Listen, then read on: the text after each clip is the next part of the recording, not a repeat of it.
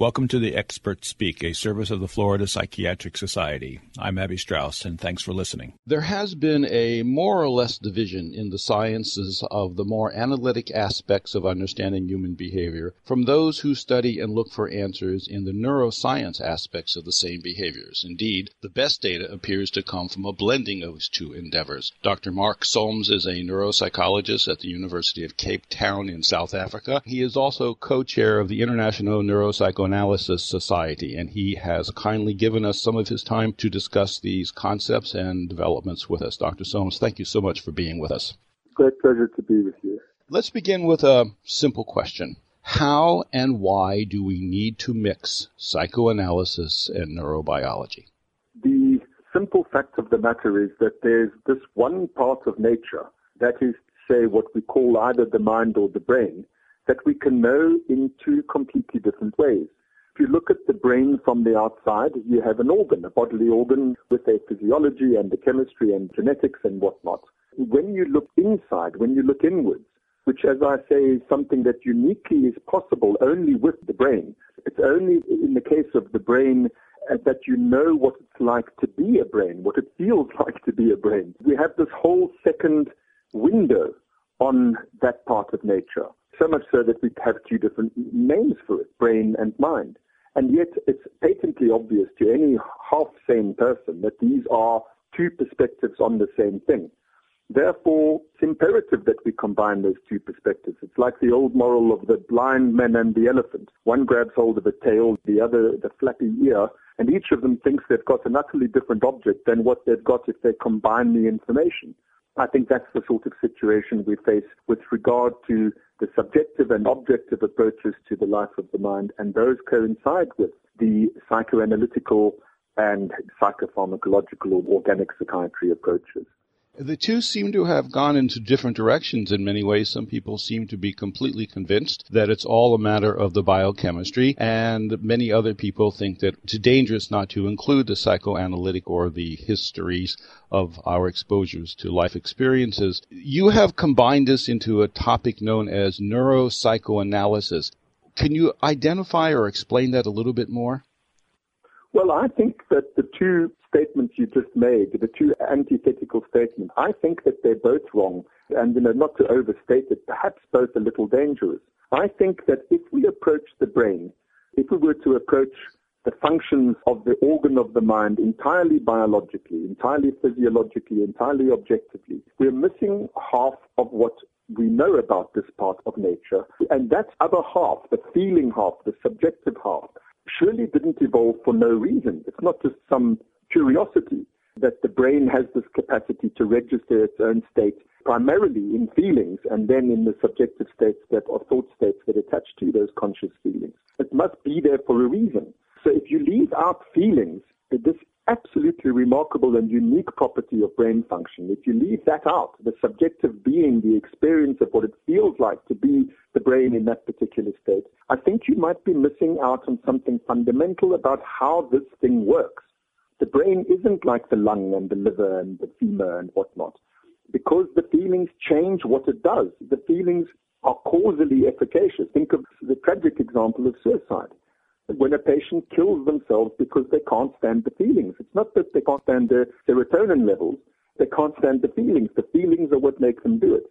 The same applies the other way around. Psychoanalysts who close their minds to this vast explosion of knowledge and the capacity to acquire reliable, valid, precise knowledge about the organ of the mind, to ignore that information is just, it's downright frightening that psychoanalysts of all people who's supposed to understand why one might defensively want to deny something or close one's mind to something that's scary or unknown, to what's coming out of the biological approaches in psychiatry today, is also really so obviously wrong. For me, that's the basis for what we're doing. We have to get over whatever it was that caused this antipathy, and I think that it's not rocket science to understand where that antipathy came from. Freud said in early 1900s, we mustn't look to the neurosciences for answers about how the mind works. That's simply because in the early 1900s, there was nothing to learn about how the mind works from the neurosciences. Freud was saying, in effect, let's stick to where there's data. Let's stick to where we can actually test our hypotheses. At that stage, it was psychological methods was the only way in which you could actually go about making progress. Freud didn't say, let's never have anything. It's all over Freud's writings. Freud says one day a time will come, and have the opportunity to be able to check these things against biology. But psychoanalysts have turned this into a kind of a dogma. We must not look to the neuroscience. And conversely, I think that people in biological psychiatry, they look at psychoanalysis and they think, well, this is a system of beliefs, a school of wisdom. This is not science. I don't think that they're entirely wrong to think that. Many people did not acquire a belief in the neurosciences because the treatments weren't there, but now they are. And when you talked about why depressed people feel so bad, it could be an abnormality in the dopamine system, but which came first, the dopamine abnormality or the external stresses that maybe have forced the brain to not produce the dopamine adequately? An ever-puzzling question. But thankfully, we're in an era now of epigenetics, and that kind of dichotomy also we no longer have to draw. So the more we learn about how this thing works, the organ of the mind, what Freud called the mental apparatus, the more we learn about how this works, the more the approach that I'm advocating, and thank heavens I'm not the only one, but the more that approach seems to be self-evident and obvious and the only way for us to proceed. There seems to be some very specific themes that are arriving. And one that I found fascinating, I'd love to hear your comments about this, is, and maybe I'm being overly simplistic, but the notion that what Freud referred to as the id is now being looked at as perhaps the limbic system, and that what Freud referred to as the ego is now being looked at as the prefrontal cortex. I'd like your thoughts on that.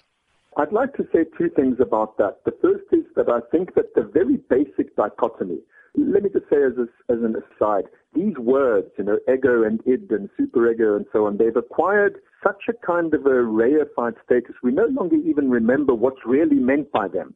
They're terms for descriptive facts about the mind. And the dichotomy that Freud was referring to there is that there's one half of the mind which is biologically driven, which is instinctual, which is primitive, which is responding to our vital needs, including the reproductive needs, which is a vital need of the species. And this is compulsive and stereotyped and there from the beginning, etc. And then there's another side to the mind which constrains that on the basis of learning, on the basis of taking account of the real situation, the environmental niche that you're born into, the actual state of affairs that can't be predicted by a few basic instinctual mechanisms that have to be learned, all the nuances, all the complexities, so that one has subtle, flexible ways of responding and maximizing your chances of meeting your needs in the world. That dichotomy between those two poles absolutely clearly maps onto what you've just said. That there's likewise two poles to brain function. There's, I would say, not just limbic system, but brain stem and limbic system, which is driven by endogenous needs and hardwired, if you will, stereotyped mechanisms for how one meets those needs in the outside world. And that's the functions of the upper brain stem and limbic system are almost identical to what Freud called id. Certainly they do the same, they perform the same function. And then, by the same token, the corticothalamic systems are the learning systems. They are the pole of the brain which registers the state of the outside world, builds up pattern recognition to identify this thing which I'd learned which wasn't preordained that it was going to be like that, and then using these corticothalamic mechanisms as constraints on limbic and upper brainstem mechanisms, ultimately in order to maximize the chances of those more primitive systems getting their needs met in the world. So that's it. Obviously, there are details. I don't want to oversimplify the thing, but I think it can be said as broadly as that, which is basically what you said at the outset. I think that's a legitimate translation from ego and id to corticothalamic and limbic upper brainstem. But I know I'm speaking a little too much. I wanted to say one other thing about this, that when we draw these correlations, it's not just a matter of saying, oh, Freud's theory was that, and therefore the brain equivalent of it is this. The aim of translating these things into their neural equivalents is because we can test hypotheses in relation to the brain, which we can't test in relation to the fugitive stuff of subjectivity. So by being able to look at these same theoretical abstractions of Freud's from a concrete anatomical and physiological point of view enables us to learn new things about them and develop a more precise, more nuanced theory of the mind. One of the things that has always intrigued me, and for which obviously I do not have a simple answer, is the whole notion of the unconscious. And this is one of Freud's great contributions. Can we say that now that we know so much more about the biology of the brain, what is commonly called the default mode network, the sort of background computer circuitry that's running all the time, is that our unconscious? Do we have any sense about that yet? I look on it this way. I think this is a moving target. I wouldn't say that we have a definitive answer. When you say, do we have any sense? Yes, we do. And I think that two things we have a sense about, the one more certainly than the other. We know from cognitive neuroscience that there are unconscious mental processes. This is absolutely no longer controversial at all. In fairness to Freud, we have to remember that when he said that, it was an oxymoron. It was like, what do you mean unconscious mind? The mind means conscious. So the fact that with modern techniques it's been possible to demonstrate that just about every mental operation can be performed without consciousness attached to it is a very important confirmation of a basic psychoanalytical hypothesis. However, as you know, cognitive neuroscientists are very keen to point out that the unconscious mental processes that they've identified don't function in the same way as Freud's system unconscious. So that's the first thing I wanted to say. You asked, do we have a sense of it? Yes, we do. There are unconscious mental processes, and yet there's a disjunction between the way that psychoanalysts see the unconscious and the way that cognitive neuroscientists see it.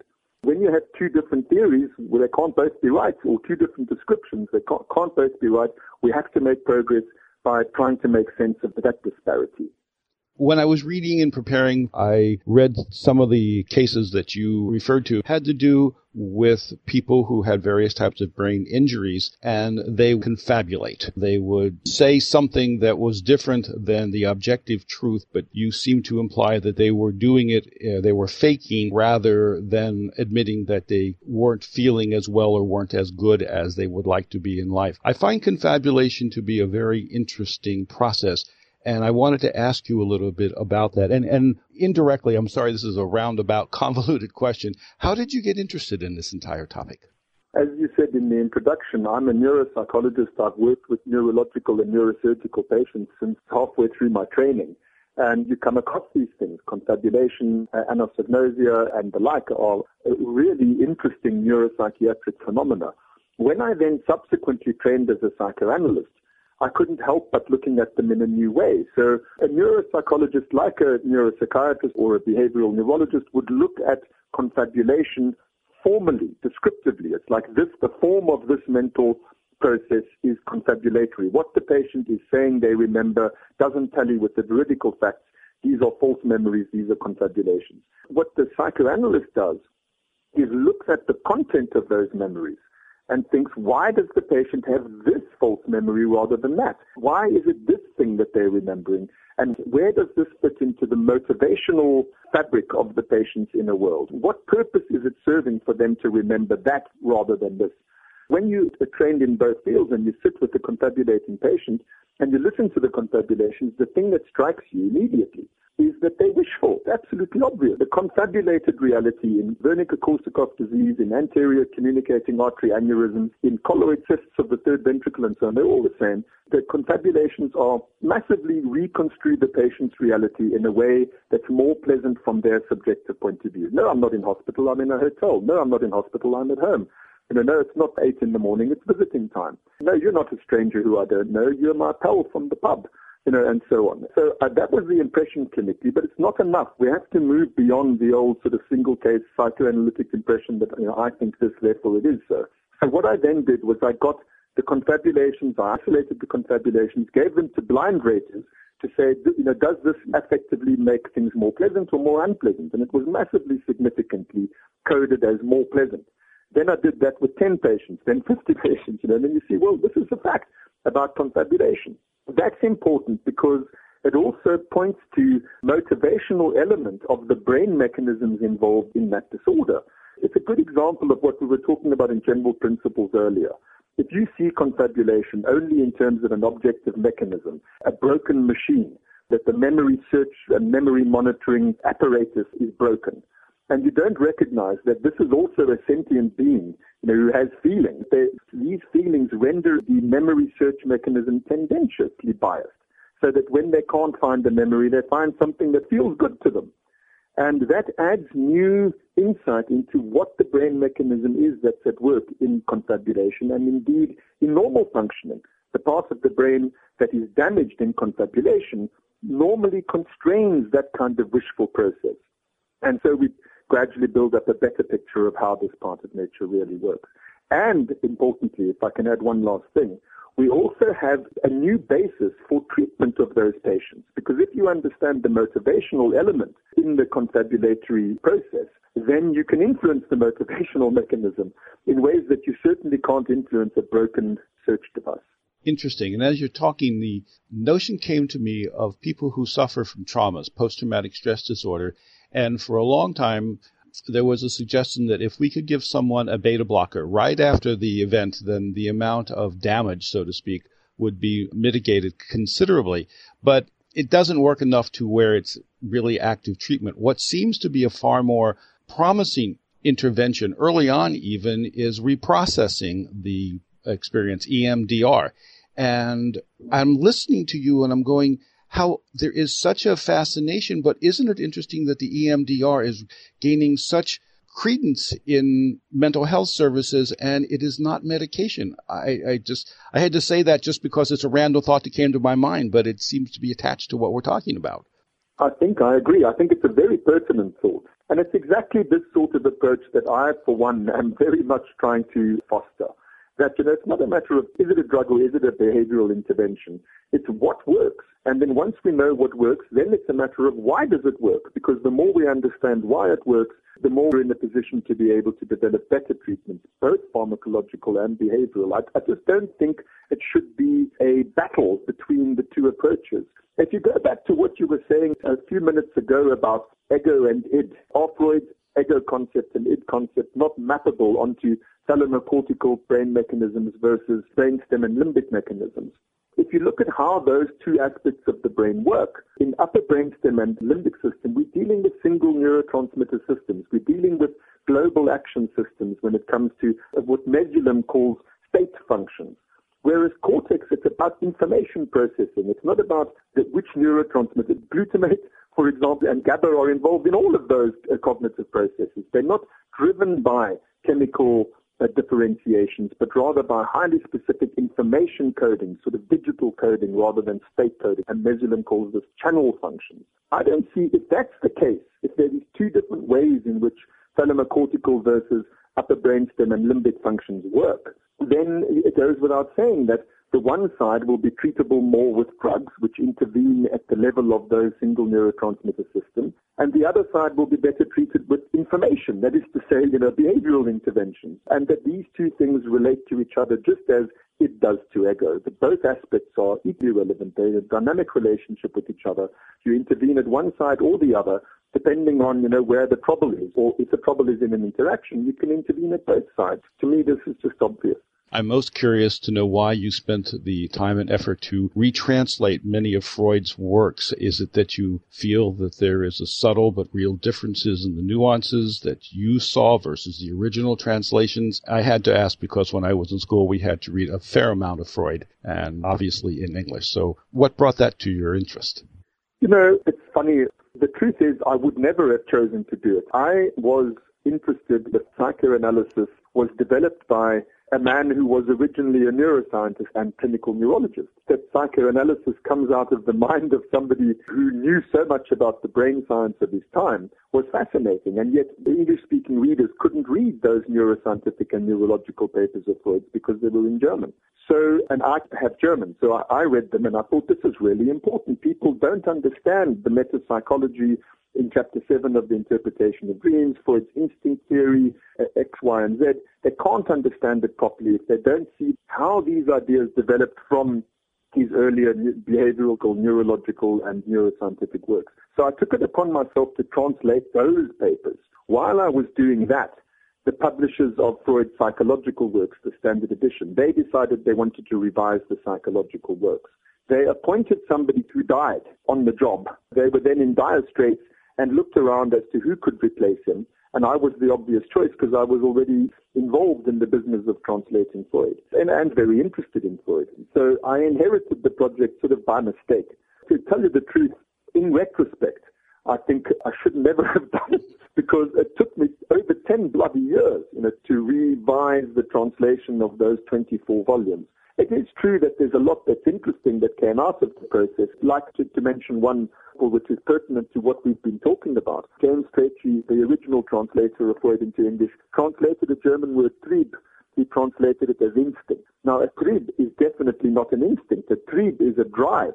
And there's a very big difference between a drive and an instinct. A drive is trying to correct a deviation from a homeostatic set point. It's a much more basic thing than an instinct, which is an inbuilt behavioral stereotype. They're quite different from each other. Some of the errors made in Strachey's translation, I think, really have muddied the waters in terms of our understanding of what Freud's concepts were, but more, from my point of view, more interestingly, they also made it more difficult to draw the links from psychoanalysis to neurobiology than might otherwise have been the case. In German, there's the word instinct for instinct. Trieb is just not an instinct, it's a drive. I'm going to look forward to reading some of it, and I thank you for your hard labor, regardless of how it fell into your lap. Dr. Mark Solms is a neuropsychologist at the University of Cape Town in South Africa, and he is also co-chair of the International Neuropsychoanalysis Society. Sir, this has been very interesting and fascinating in the work that you're doing, and I thank you so much for joining us. Thank you for your interest. Thank you very much.